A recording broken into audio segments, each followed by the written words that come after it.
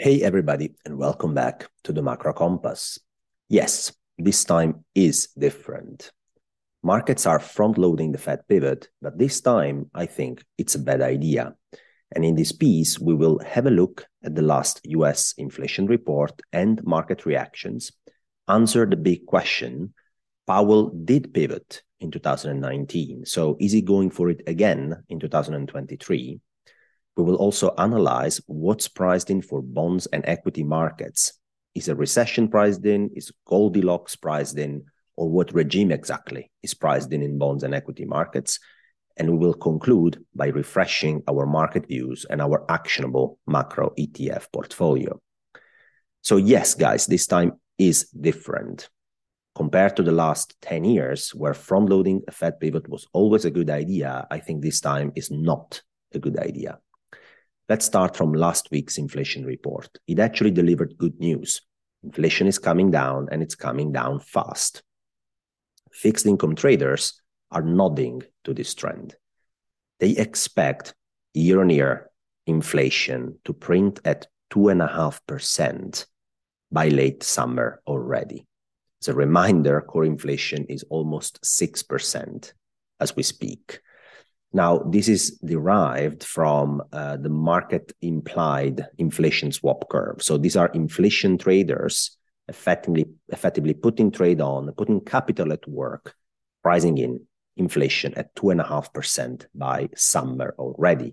So they are validating this downward trend in inflation we're seeing. That should make Powell happy. But Powell also got exactly what he's looking for. The nuances of the inflation report were very interesting. First of all, inflationary pressures are now less broad than before. The share of CPI items whose annualized price increase is now above 4% is 50% of the basket against 75% a few months ago. So the breadth of these inflationary pressures is now declining pretty rapidly. It's still pretty broad, and 50% of the items are running at over 4% annualized inflation rates, but the breadth is declining rapidly.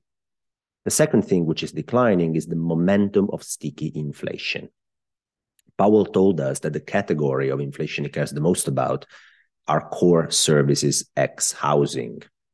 And the 3-month moving average, as you can see in the chart in the article, of core services ex shelter CPI has dramatically slowed down. And if you annualize that pace, you're now looking at 2.5% to 3% annualized core sticky inflation, something which is much more acceptable for the Fed, together with the fact that the breadth of inflationary pressures is actually slowing down. So how did market react to such an inflation report? Well, they have a huge recency bias.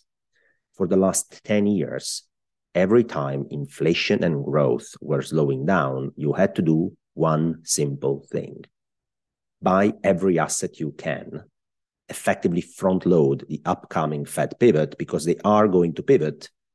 And if you front loaded them, if you bought every asset you could, you'd make money. So that's exactly what markets did.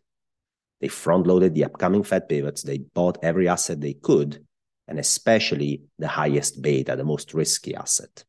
Junk bonds, Bitcoin, Bed Bath & Beyond, all these very high beta expression, all these very volatile, risky assets went to the moon, and the implied volatilities across asset classes in the bond market, in the equity market, in the FX market were crushed. Now, I think this time is different.